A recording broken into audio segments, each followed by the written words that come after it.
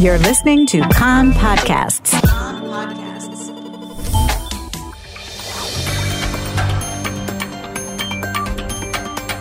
You are listening to the English language news of Kan, the Israeli Public Broadcasting Corporation. Good afternoon and Moadim L'Simcha. It's 2 p.m. in Israel, Sunday, October the 16th, 2022. This is Nomi Segal with the top news at this hour. It's been cleared for publication that two residents of the Bedouin communities of Hura and Tel Sheva in the south have been arrested on suspicion of activities with a terror group from the Gaza Strip.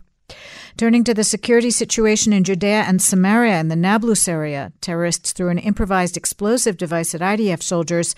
There were no casualties or damages to the Israeli forces. The fighters returned fire at the terrorists' car, but they managed to flee into the Palestinian city. In the Hebron area, a Palestinian last night tried to steal the weapon of an IDF officer and assaulted another soldier. The soldier carried out the arrest protocol and fired in the air, and then fired and hit the assailant. There were no Israeli casualties. Israeli security forces operating in Judea and Samaria overnight arrested 6 people suspected of terror activity. An M16 rifle and ammunition were also seized. As part of the pressure Israel is putting on the so-called Lion's Den, a Nablus-based armed group that has claimed responsibility for most of the recent attacks in Samaria, the defense minister decided at the recommendation of the coordinator of government activities in the territories to revoke the entry permits into Israel of 164 relatives of known terror operatives in the group. A closure will be imposed on Judea and Samaria and the Gaza crossings from 4 p.m. this afternoon, ahead of the Simchat Torah holiday, which begins at sundown. The closure will be lifted after tomorrow night at midnight, subject to a situation assessment. On the roads, 4 IDF soldiers were injured when the military vehicle they were in overturned near Ariel during a routine patrol. 1 sustained moderate injuries, the rest light. The 4 were evacuated to hospital for treatment. Their families have been notified.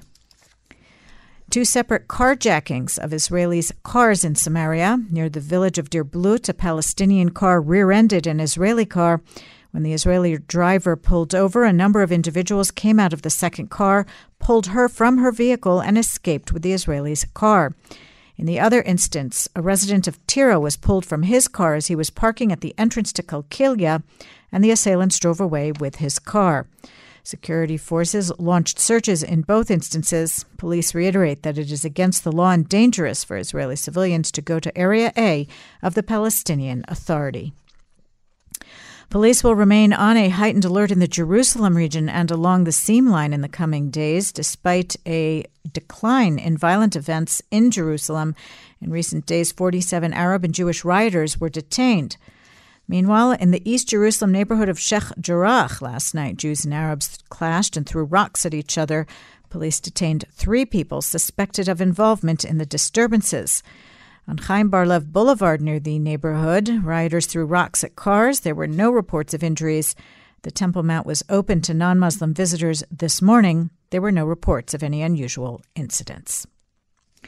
Abroad, a 24-year-old Israeli drowned to death 3 days ago during a trek in Laos in Southeast Asia. His family has been informed, and the Foreign Ministry is working with the family to bring their loved one's body back to Israel. And suspected poisoning of 3 vultures in Sde Boker over the weekend. The dead birds were found on Friday. Traces of a drug were in the body of prey they had eaten, possibly a sheep owned by a Bedouin tribe. The 3 birds showed clear signs of kidney failure. The head of the Southern District of the Nature and Parks Authority said that the birds were fitted with transmitters, making it possible to track them down and determine that they were poisoned. A year ago, 14 griffon vultures died of poisoning in the Judean desert. They had eaten poison apparently spread by Bedouin who live in the region that was intended for wild dogs and wolves. The weather outlook, warmer with seasonal temperatures. Chance of local showers accompanied by isolated thunderstorms this afternoon, mostly in the north and along the coast. Tomorrow, chance of local rain in the north and the central hills. Tuesday will be cooler with possible local rain along the coast. The maximum temperatures in the main centers: Jerusalem 26, Tel Aviv 29, Haifa 25, Beersheba 31, and in Eilat going up to 33 degrees Celsius. That's the news from Kan Reka, the Israeli Public Broadcasting Corporation. Join us at 8 p.m. Israel time for a special program of music and interviews for the holiday. Our next news program will be tomorrow evening, Monday, at 8 p.m. Chag Sameach.